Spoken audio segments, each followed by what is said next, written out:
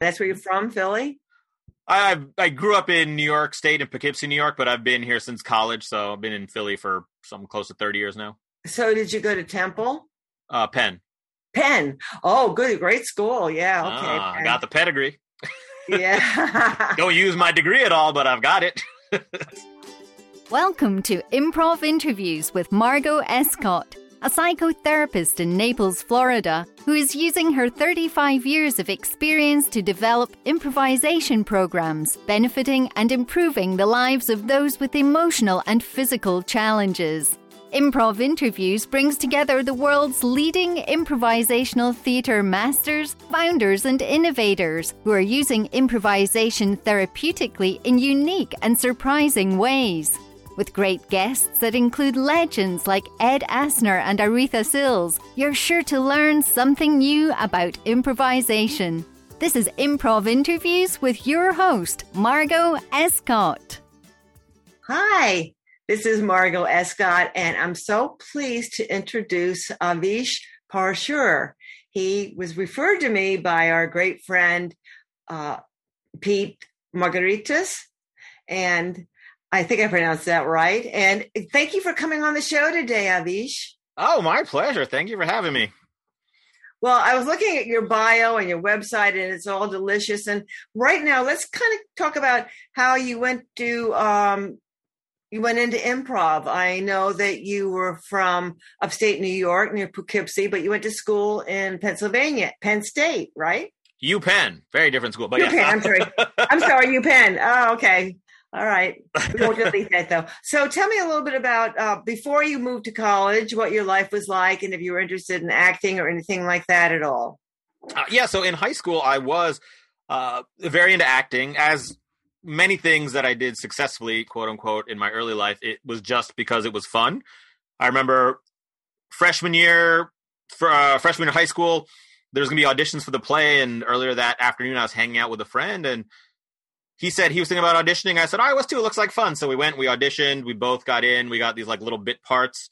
That led me to being in all 8 of the high school productions.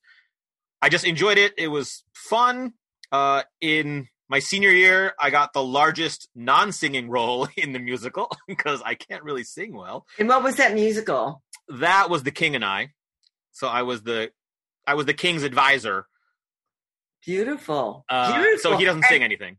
I'm going to debate you on not being a good singer because everybody can sing, and it's called musical improv, and it's fantastic. Oh, believe me, and I listened to your episode where you interviewed Colin Macrae, and you talk about that. And that's something I've been saying for years. I love musical improv, and I perform. My best friend was an improviser. He was in my group for a while, and he's a composer. So we did a lot of musical improv. And what I learned early on is that as long as you sing with gusto, it doesn't really matter how well you do.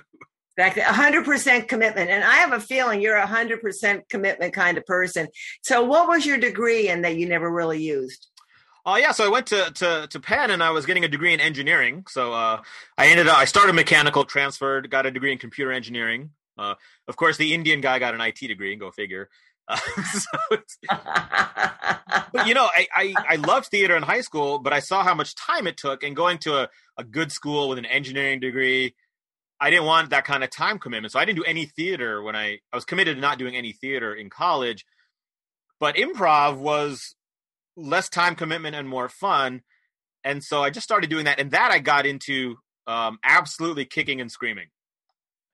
I was hanging out with friends. I made my freshman friends. And one of them said to me, "Oh, you're funny. You should try out for the improv group." And my immediate response, talking about yes and yes, but my immediate response was, "Yeah, but I've only done scripted theater. Like, it's not, I just do like movie quotes." And he nagged me for months until I finally went and I had been saying, no, I'm not good at it without ever having seen the performance. And when I finally saw a show, I was like, oh man, that looks like a lot of fun. Let me go audition for that. And I did, and I got in, and that's kind of how life changed for me from that moment. That's beautiful. And so you're also what they call a motivational speaker. And I can see your positive energy is coming through the waves here. But how did you go into that? Tell me about your early career and then what brought you to where you are now. Sure. So by the time we got towards the end of college, even for the first few years of doing improv, it was just a fun thing. I wasn't thinking longer term at all. But then other actors on campus started telling me, oh, are you going to pursue comedy or acting afterwards? You're good at what you do. And so that put the bug in my ear. So after college, I decided to start my own improv group in Philadelphia with some of the people who were still in college and people I knew, with the dream of turning it into like the second city of Philadelphia. Mm-hmm. Well, clearly that didn't happen. But since I was both the artistic director and the business manager, I started reading lots of things about marketing and leadership and goal setting. And I got really into that world and I liked it a lot. And then I started to see crossovers. I started to see how, actually it started in reverse. I would read a business book like 7 Habits of Highly Effective People, and that would set off bells in my head for how I could go and teach better improv. And then over time it became, oh, well, if I can go this way, and actually if someone saw what I was doing and they said, oh, this just looks like a corporate team building workshop. And I was like, oh, what is that? And so that's how I started that road. And I really liked that. And throughout the years, I always liked performing and I liked teaching. And for me, speaking was a way of combining those two things, because you're teaching, but you're also performing. So when it was time to finally give up on the second city of Philadelphia dream, I thought I'd want to be a speaker maybe someday. And so I don't know what else to do with my life right now. So, I launched my business, and that was in 2003. Had no idea what I was doing, but kind of muddled my way through. And, here I am 18 years later now. Isn't that wonderful? I'm so excited about the work that you do. Now, were you part of NSA at all? I was, and I still am. I'm very active. Still are? Mm-hmm. Is that how you met Pete? Yes.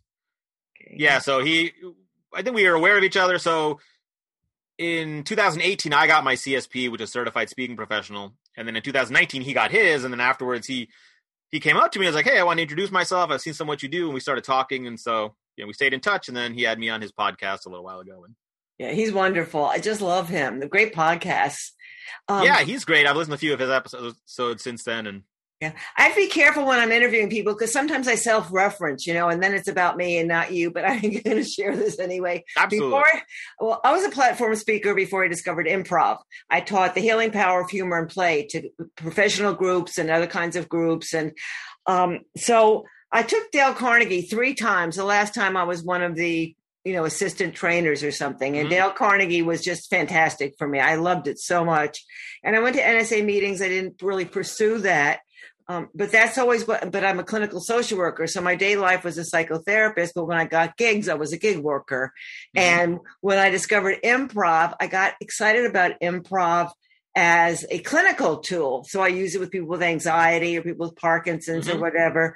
But you're inspiring me to look at where else I can go, because for several years I was doing the power of play, but I was also doing a lot of seminars on the 7 Habits of Highly Effective People, and knew that book inside and out. So I'm enjoying the similarities in our story. Oh, that's great. Yeah, that was probably the first one that got me started down this path, was just seeing, because it's all communication, and which really essentially that's improv really is. It's just you're communicating with other people, you're communicating with the audience. So, whether it's business or stage, it's all kind of the same thing. So let's go back a little bit though to your family. Tell me a little bit about your family, what position you were in your family. And I'm a therapist, so I need to do a psychosocial. Of course. Yeah. So I have one sister, older sister. So I was the young one. Parents were born in India and they came to the US, and dad's a doctor and mom stayed home with us. And they're fairly traditional. And I was surprised at their openness and willingness when I came to them like junior year in college and said, hey, what if I pursue a career in like comedy as opposed to engineering? And they were actually okay with it, which was, surprising to me. And, my dad's main thing was whatever you do, just, really go for it and do it well, as long as you're being happy. So he didn't really push me into pursuing the engineering thing. There was a while, it took me a long time to really figure out the business. So I struggled for a while, and there was a number of conversations along that way where they're like, you sure you're doing the right thing? How much longer are you going to do this? But they never really, threatened me or criticized me or told me to stop or give up. So I was very fortunate that they were very supportive. You certainly were. And there weren't that many Indian actors and comedians when you were younger, but there's more. Yeah, now there's definitely more now. There's a lot now, and the sitcoms about growing up, or the movies about growing up in an Indian family and wanting to marry outside. Yeah, there was very little when I was starting out in like the mid '90s with this, and most of the roles were very like the stereotypical heavy accented comedic relief type person, and yeah, now just Indian and pretty racist. I'm sorry, pretty racist stereotypes too, for the most part. Oh yeah, definitely the racist stereotypes. Which in '90s no one really thought that, but now looking back, it's like, oh yeah, that's not so great now. And did you have any heroes at all when the people started coming out at all, or not? No, it's I never really. I mean, I identify as Indian, and I proud, but yeah, it was never. I never felt like another, like some people, when you're a minority, you feel like you're separate from the main pack. Like for whatever reason, I felt connected in with whoever I was with. So it didn't strike me as hugely inspirational. Oh, that Indian person broke through. Maybe I can too. It was more like, oh, okay, great. Like, hey, there's more Indian people there.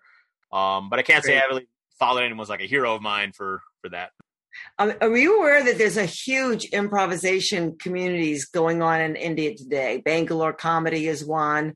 There's several groups that are performing a lot of improv in India. I didn't know that. I feel like on my Facebook feed, I know there's some people who have on your I haven't listened to that many episodes, but on your podcast, I keep seeing Indian names pop up in the feed, and there's a guy on my Facebook friends who he does a daily improv, and half of them are with someone from India. So I'm starting to learn that there is a big improv community there.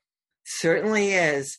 So a typical childhood for the most part, but kind of culturally traditional family, but accepting. I mean, that's incredible. That's wonderful. Yeah, I mean, even all the stuff in high school, like when I would do theater, and I mean, I did a lot of activities, and they were always like, sure, yeah, as long as you keep your grades up, which I was lucky that, the risk of sounding arrogant, like I was smart enough that high school was pretty easy. I could do all these activities and just still get good grades. So they really didn't care as long as I was doing well in school. So I'd like to know, how did you break into this field? It's a niche field. Is that the right pronunciation? And it's not a niche. I say field. Niche. Some people say niche. Niche. Okay. It's a niche field. Yeah, exactly. So what did you do to break into it? Into the speaking field? Speaking and improv. Yeah. So yeah, when I was running that group in Philadelphia, the name was Polywampus, and we're doing shows and stuff. But towards the end of that run is when I started doing some of these team building workshops. And it was really, I was doing a workshop for high school kids, and it was the guy who hired me for like $75 or whatever at the time to do this hour-long workshop. He's the one who said, this looks like a team building workshop. And he also had like an event company. So he booked me for one or two.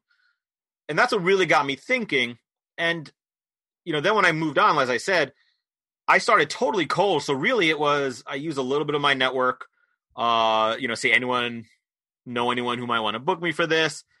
I did some cold marketing, and really what started the ball rolling, which is true for a lot of speakers, is I started speaking for free at groups like Rotary and exactly what was ASTD, now ATD, the American Society of Training and Development, and Society of Human Resource Management. And so that's what really started getting the ball rolling, just speaking for free and then connecting and, letting that lead to one thing leading to another. Now, how did you support yourself when you were speaking for free? Well, I'll be honest, I did have some supportive parents. So there was times where, I had a computer degree. So for a little while there, I did do some computer work. I brought in some money that way, but, there was definitely more than one occasion where, I'd have to pick up the phone and feel very much like a failure, but, they were very supportive, and, that was hard. And it was one of those things where I also look back and realize how privileged and blessed I was to have that opportunity. Oh, certainly. Oh my gosh, certainly. Are you married? I am, yes. I'm married. I have two kids, one who's 6 and one who's about 2.5 now. I bet they're funny. They are. They're a hoot, and we have a good time together. Oh, that's great. It's funny though. I, throughout the years, I've done work with kids, and I've also taught. I have a martial arts background as well. Oh, you do? That's one. Oh, mm-hmm. What belt are you, or what? So I have 3rd degree black belt in Ruku Kempo, which is an Okinawan style. And No, honestly, I haven't. Once life got busy with kids and stuff, I haven't trained in like 10 years. But so I trained for a long time. But I love teaching that. That's when I learned that I love to teach because I taught martial arts and I taught improv. And both of those things I've taught kids. And it's when I realized I don't really like teaching kids. I don't like working with kids. Workshops, improv, karate. Like, there are things I love about teaching, and a lot of it is about like theory and philosophy and having the audience or students have aha moments and make their own connections. And I found the younger the age group was, the less that worked or was even a priority. And when you get to the real littles, it's like, how can I keep them busy for 45 minutes? Exactly. So married, have 2 kids, and that's its own improvisation right there. Yeah, it certainly is. So now, before COVID, you were traveling a lot, I imagine. Yeah. Before COVID, I was traveling a bit, doing, I think 2019, I spoke somewhere in the 40 to 50 times range over the course of the year. Wow. So it was a good, busy year. I mean, 2019 was my best year ever. 2020 was shaping up well, and then 2020 happened. So, wow. So we did a lot of pivoting here. In fact, my wife, who had been a stay-at-home mom for 5 years, before that she was a teacher. So her old school, by chance, was looking for a teacher, and so she applied. They hired her, and so things shifted for me. So this past year, she's been going to work, and I've been kind of the primary parent for both kids. The 2-year-old is at home, working my business around there. So the number of virtual presentations I've done, while I try to schedule them during nap time, or there have been different times I put the kid in the crib, put the iPad like on the chair, and be like, "Here, watch 2 episodes of TV while I go deliver a presentation." So there's been a lot of adaptability here in the Parashar household. So have you been doing pretty frequent Zoom gigs? I will say I've been doing Zoom gigs, pretty frequent, depends on the time, but it's, because what I do I even position it probably 50% as entertainment. That the need for that went away a lot with the events and the Zoom trainings. The people who I know in the speaking industry who are doing well were the ones who were very heavy content focused anyways. So for them, it's like, now we're just doing it via Zoom. For the entertainment people, it's been a much harder transition because that's gone by the wayside. I've done the improv programs via Zoom, but it's not what people are looking for. And then a lot of the types of events, I was speaking at a lot of association conferences, annual, state, national conferences. And in 2020, like, they all postponed, canceled. Some went virtual. So I did a few virtual keynotes for that, but most of the types of events I typically speak at got postponed or canceled. So it was an interesting year. Now you have a podcast, don't you? I am actually in the process of launching 2. It depends exactly. I'm not sure exactly when this episode that we're doing is going to launch. So I'm doing one that is very tied to my business. It's going to be called the Motivational Improv Show, because what I call what I do motivational improv.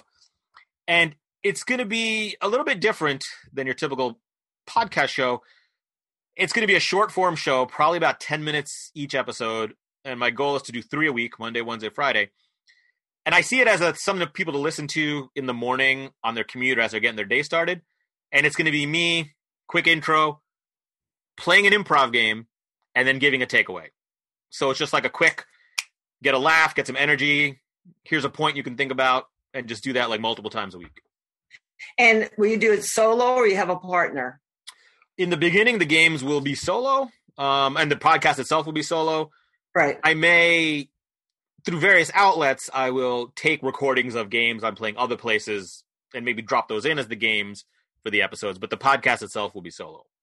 So this is really exciting. So what kind of games do you do? Can you do short form games solo? Just a couple of names of some of the games would be fun. Oh gosh. So what I found is I can do any scene-based game as long as I play both parts. So Ding, which is kind of my signature game based on my website, Ding Happens. It's some people call it New Choice. It's where you where you're talking and someone rings a bell and then you have to change what you just said. Yeah. So Ding, Alphabet Scene I've done, any genre game, Countdown, which is, we do a scene in 60 seconds and 30 seconds. And right. Yeah. So basically, and part of the challenge and the fun for me over the past year is figuring out how to adapt these games to virtual, to audio, and to solo. And the only ones I haven't really figured out how to do are the guessing games. With one person, it's currently, in my mind, impossible to do a guessing game because it's only one person. Like, I'm not going to hide the truth from you, but I'm working on that one. And a lot of the scene games I've adapted to storytelling, which is easier to do with one person. So A to Z or Ding or some of those, you just do it as a story, one person telling a story instead of a scene. Now, will you be reaching out for suggestions or using suggestions before you do these, or? I was a little bit, but usually I'll either just come up with whatever I want to do, or the internet's a wonderful thing. If you type in anything, random generator, you'll come up with websites. You just click a button, you get locations, you get jobs, you get hobbies and activities. So sometimes I'll just use that as my starting point. That's great. Oh, I can't wait till that comes out. Have you made any new videos from home that you're using at all? I was doing videos for a little while, and I was posting them on YouTube, but it's funny how improv, the whole thing about improv is you do things, you try and you see what works and what doesn't. And I realized the videos weren't really doing it for me. The effort and the benefit, like the effort was outweighing the benefit. So I have a YouTube channel. I've got videos of me doing some of this, what I call solo prov, the improv. Okay. And we have that link that we'll be showing folks. Yeah. Fantastic. Yeah. But then I got more excited. So that was the first podcast and that should be out soon. But never one to do things in reasonable small bites. I have a second podcast I'm working on, which gets me back to my entertainment roots. It's purely entertainment based. That one I'm doing with my friend and partner Mike, who I told you about. He's the one who did the music. He did improv with me. He was the music player. And we're still working it out, but it's going to be a long form show in a podcast format, but building the long form story using short form games. So. Most of the stuff I hear about long form is you're just improvising a whole long play, right? It's all essentially scene work. We're doing a format where we're basically creating a movie. So we start with like a genre. We rough out the outline, but then for each section of the story, we play a different improv game. But then the content we generate in that leads to the next improv game. So it's this hybrid short form improv. It's been a lot of fun. We've done about 5 run-throughs. They've gone fun. They've gone great. They've been funny. I'm not sure if that's going to be live by the time this podcast drops, but it's been super exciting and fun. So that's why I've shifted off the videos and stuff, because I'm focused on these other things that I'm really into. Oh, that is so exciting. Now, what are some of the short-term games you're using in this project? So we've done about 4 run-throughs so far. We've got our 5th one this week. We've been trying while we're working it out, we're trying to do different games each time. So we've done Ding. We've done Seasons Without the Letter. We've done some of the storytelling games like Last Letter, First Letter, where the last thing. Yeah. We've done A to Z. We did Cutting Room. We've done He Said, She Said. Just we got a whole list of games. We're like, let's try this and see what happens. Oh, I can't wait till that comes out. That's going to give me things to steal. I'm sure it will. That's the beauty of improv. So, yeah, I just like research. I had the games I've always played, and then I was going to websites, and any game that sounded interesting, I added to a document. And so before we do the show, we'll be like, well, what do you want to do today? And we'll look through it and be like, well, this would look good here. And, that's the thing. There was always an excitement for me about trying something new or different in improv. Right. Yeah. I found that, and this might be overgeneralizing, but I found that improvisers a lot of times can fall into 2 categories. They're the ones who really like the familiar, like playing games they've done a lot, maybe getting suggestions from the audience that are within the norm or something they've kind of heard before. And I'm the opposite. Like and I say this to my audiences as a keynote, right? Because I'm getting audience suggestions.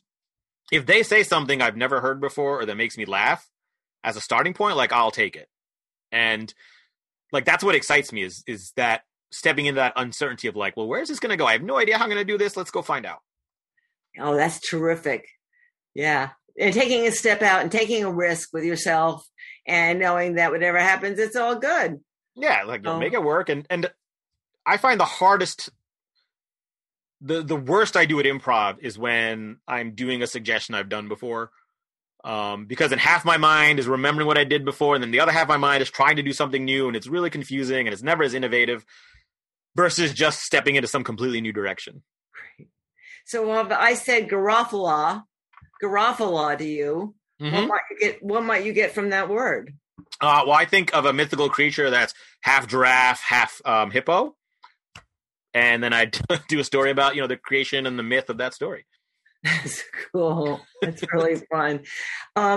You're such a positive person, and to be a motivational inspiration to other people is kind of a big job, because especially mm-hmm. now, and I think afterwards we're going to see when we go live again, people have their moods have become either highly anxious or highly depressed. Mm-hmm. And there's, distrust, I think, because we've been polarized as a country. So how would you address those kinds of issues in a talk or workshop? So the first thing is to acknowledge it. You don't want to yes but the issues your audience is dealing with. Be like, you're making something out of nothing. There's no real issues here. And then some people talk like that, right? They're like, oh, there's no real issues, but it's like, no, there are issues. And even if there aren't in your mind, like, everyone's coming from a different place. And I think that's the beauty of improv, is everyone brings their own individuality. So we want to, respect that and bring it out. So really everything I do is about mindset and kind of where you're directing your thoughts. And it starts with the inner dialogue. And, when there's big change, big challenges, we acknowledge it, but then we ask a different question, which is, okay, how can I use this to my advantage? Or what can I do to come out of this better than when it started? And that's beneficial for two reasons. Number one, it's the obvious, it helps you get to a better place. But two is there's an engagement and a positivity that comes out of innovation. And what I mean by that is that when you are putting your mind towards trying to solve a worthwhile but difficult problem, you get more engaged and creative. So, like, for me, that's why and you say I'm positive and motivational. I appreciate that, but I've spent years now feeling like I'm not super engaged. And like, I like what I do, and when I'm on stage, I love it, but so much of my time is spent getting the gig. And frankly, that's not fun for me. It's like you spend 95% of your time doing stuff, so 5% of the time you can do what you love. And I've been struggling with this. And, is it my marketing? Is it something different? And this show I told you about, both these podcasts, for the past 3 months since I started working on them, have been like, I've been getting up earlier. I have been working at times where maybe ordinarily I'd plop down on the TV. And part of it is that there's the fun of doing it, but part of it is they're both a challenge. And when we apply our creativity to solving a challenge, it improves engagement. So when we're going through these tough times, if we're just like, well, how do I get through it? I can't wait till it's over. You're going to stay in that place. Right. When we say, how can I use this to my advantage? You're not going to get an immediate answer, which is good, because then you're going to apply your creativity in mind. And that's how you innovate, right? If you came up with an obvious answer, it wouldn't be innovative. So that's kind of my approach in my keynotes, is getting people to just step back and take a slightly different perspective and just play, right? That's improv. Like, you don't need to focus and come up with a good answer. Like, just play, like, what could happen here? And, what's a ridiculous thing that I could do right now? Just let the mind flow. And that's when some interesting stuff happens. I really enjoyed the description of yes and that you gave in one of your workshops. Mm-hmm. You talk about yes and how we can't yes and everybody. Could you tell us a little bit more about that? Sure. So, yes and is the very common improv comedy principle about working together, and it's about avoiding blocking and being positive. And so when someone makes you an offer on stage, like, oh, hey, here we are at the amusement park, you want to accept that. You don't want to say, what? We're not at the amusement park. We're, at the swimming pool. So it's foundational to improv, and it opens up creativity. The problem I found with yes and is that it's often not practical in the real world. especially when I was teaching people how to use this in business in the real world, you can't just say yes and to everything, because sometimes you disagree. Sometimes the other person is wrong. And honestly, I've done programs for lawyers, and there's like legal ramifications. They're like, we can't say yes and, because that's like admitting something. I'm like, okay, so you don't have to say it literally. And that's why I realized that really yes and is a mindset and an approach. So, as I say in my keynotes, like if someone comes to you and says, oh, hey, I haven't worked on this project at work for 3 weeks. Can you do it for me? You don't just say yes and let me pick up your dry cleaning, right? It's not and to continue with that, as as I've learned now being married for 10 years, is if my wife ever comes to me and says, does this outfit make me look fat? It's like, yes, and a little bit old, right? No, okay, you don't always agree, and you don't always build off of it. In improv, and even in improv, right? I remember we got a suggestion from and this is going to sound horrible, right? Again, you talk about PC and whatnot, but this is the 90s, and we asked a suggestion for a title from the audience, and someone yelled out, Ernest Goes to Auschwitz, which was like, all right, now I probably wouldn't take that suggestion. Back then, all right, fine, I was like 20-something, all right. And we did the story, and it started to veer into a direction that was getting really dark. One of the players like said this thing, we're like, oh my God, I can't believe we're going there. And so it was a conducted story. When they went back to me, like by a pure improv definition, I may have blocked. I just completely changed the story. Now, I still kind of built off of it, but out of nowhere, I'm like, and Ernest ripped off his shirt and became super earnest and started like destroying the Nazis. And it wasn't really taking where he wanted to go. And I have no qualms and no regrets about blocking, quote unquote. Right. So really, yes and is more of a mindset you bring to the improvisation. And are you coming from a place of accepting and inclusion? And are you coming from a place of making the other person look good? And then when it comes to communication off stage, for me, yes and is much more about curiosity and engagement. So if you say to me, hey, I want to go to Italian food for dinner tonight, I don't have to say, yeah, but you're fat, you're supposed to be watching your carbs. And I don't say, yes, and let's go to the most expensive place in town. I could say, yeah, and tell me more about that. Yes, and why do you want to go to that place? Yes, and what are you going to order there? So I'm learning, and I'm open, and I'm connecting without agreeing to something I don't want to agree to, and without creating conflict.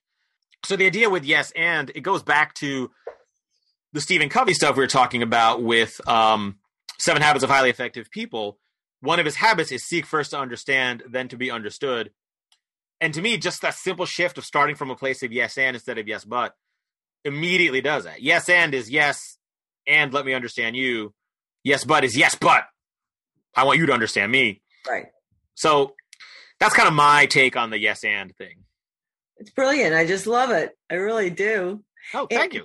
So do you have any improv people that you like or you follow, or are you more into what you're doing in business?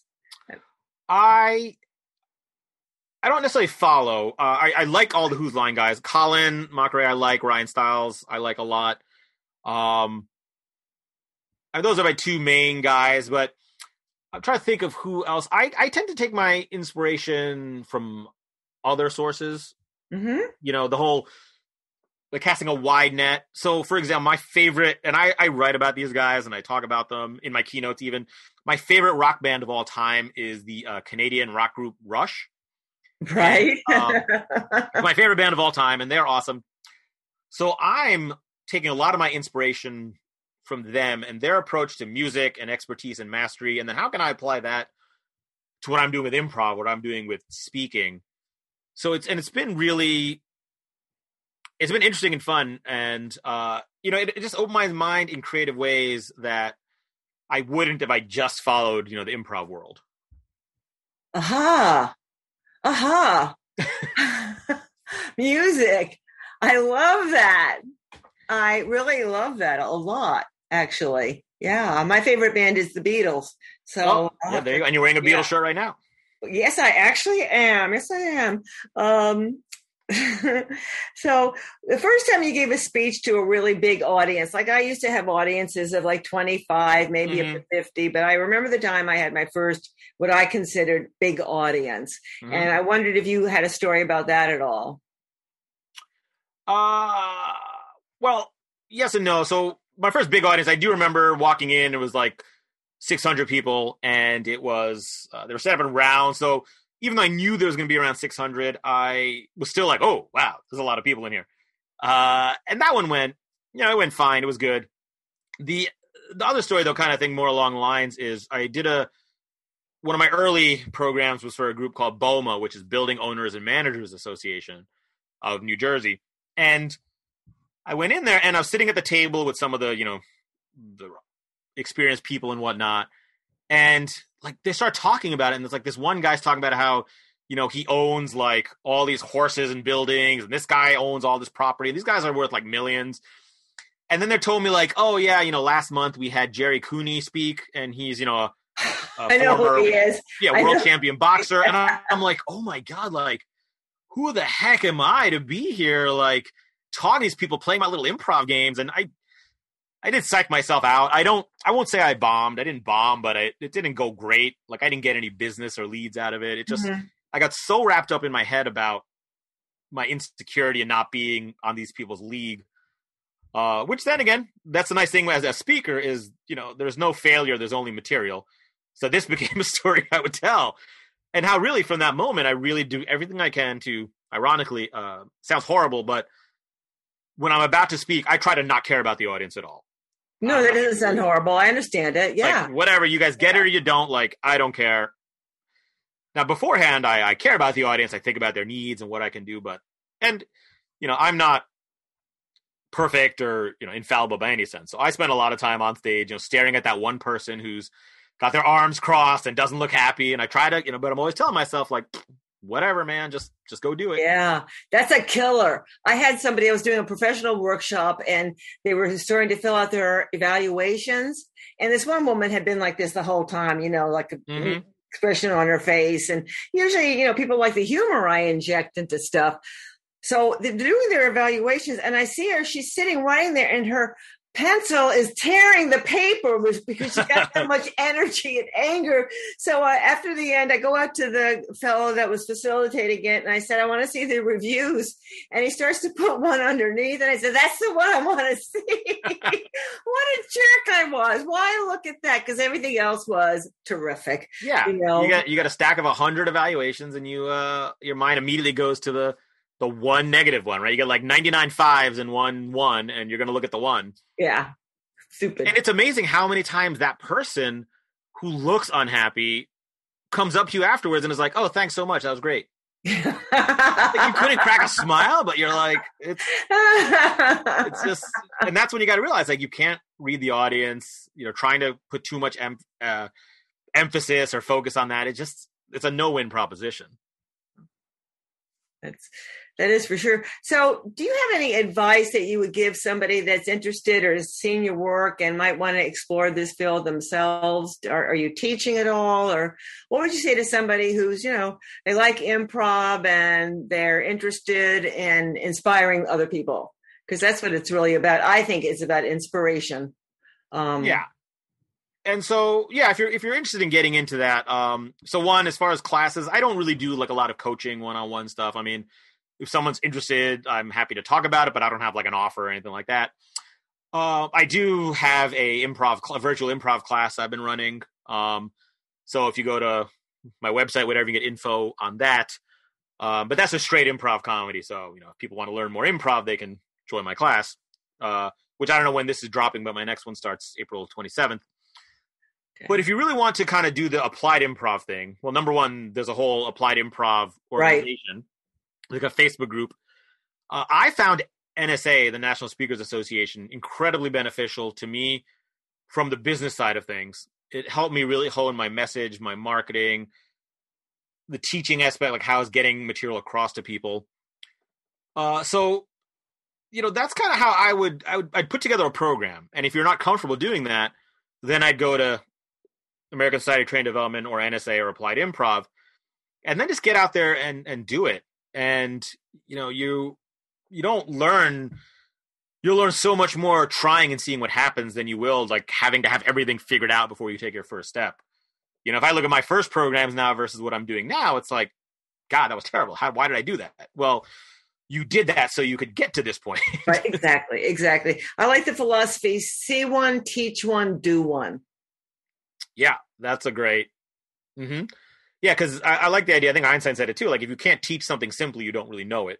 So, and that's kind of, you joked about, I can't wait to see you do that so I can steal stuff. Like, that's fine. And people, improv games are not proprietary or trademarked, right. So you can take all that.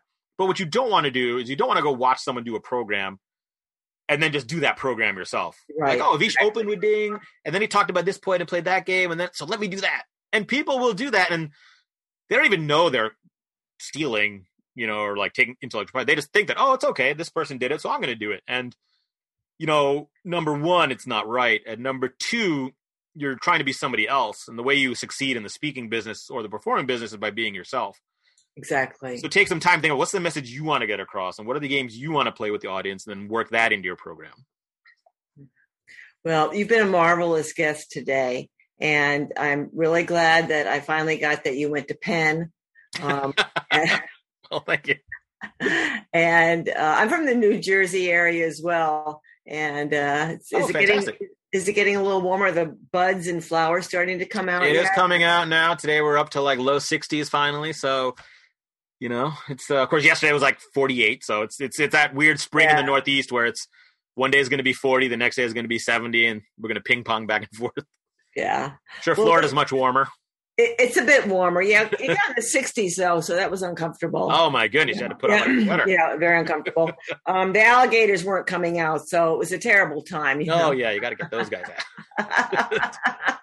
Well, I hope I get to speak with you again soon, maybe take a workshop with you. It sounds delightful. That would be great, I just want to thank you so much, and I urge all of our listeners to go look at the various projects you have and the podcast and everything else. And thank you so much, Avish. My pleasure. Thank you. This was great. Thanks for listening. We hope you enjoyed the podcast and look forward to you joining us next time on Improv Interviews with Margot Escott.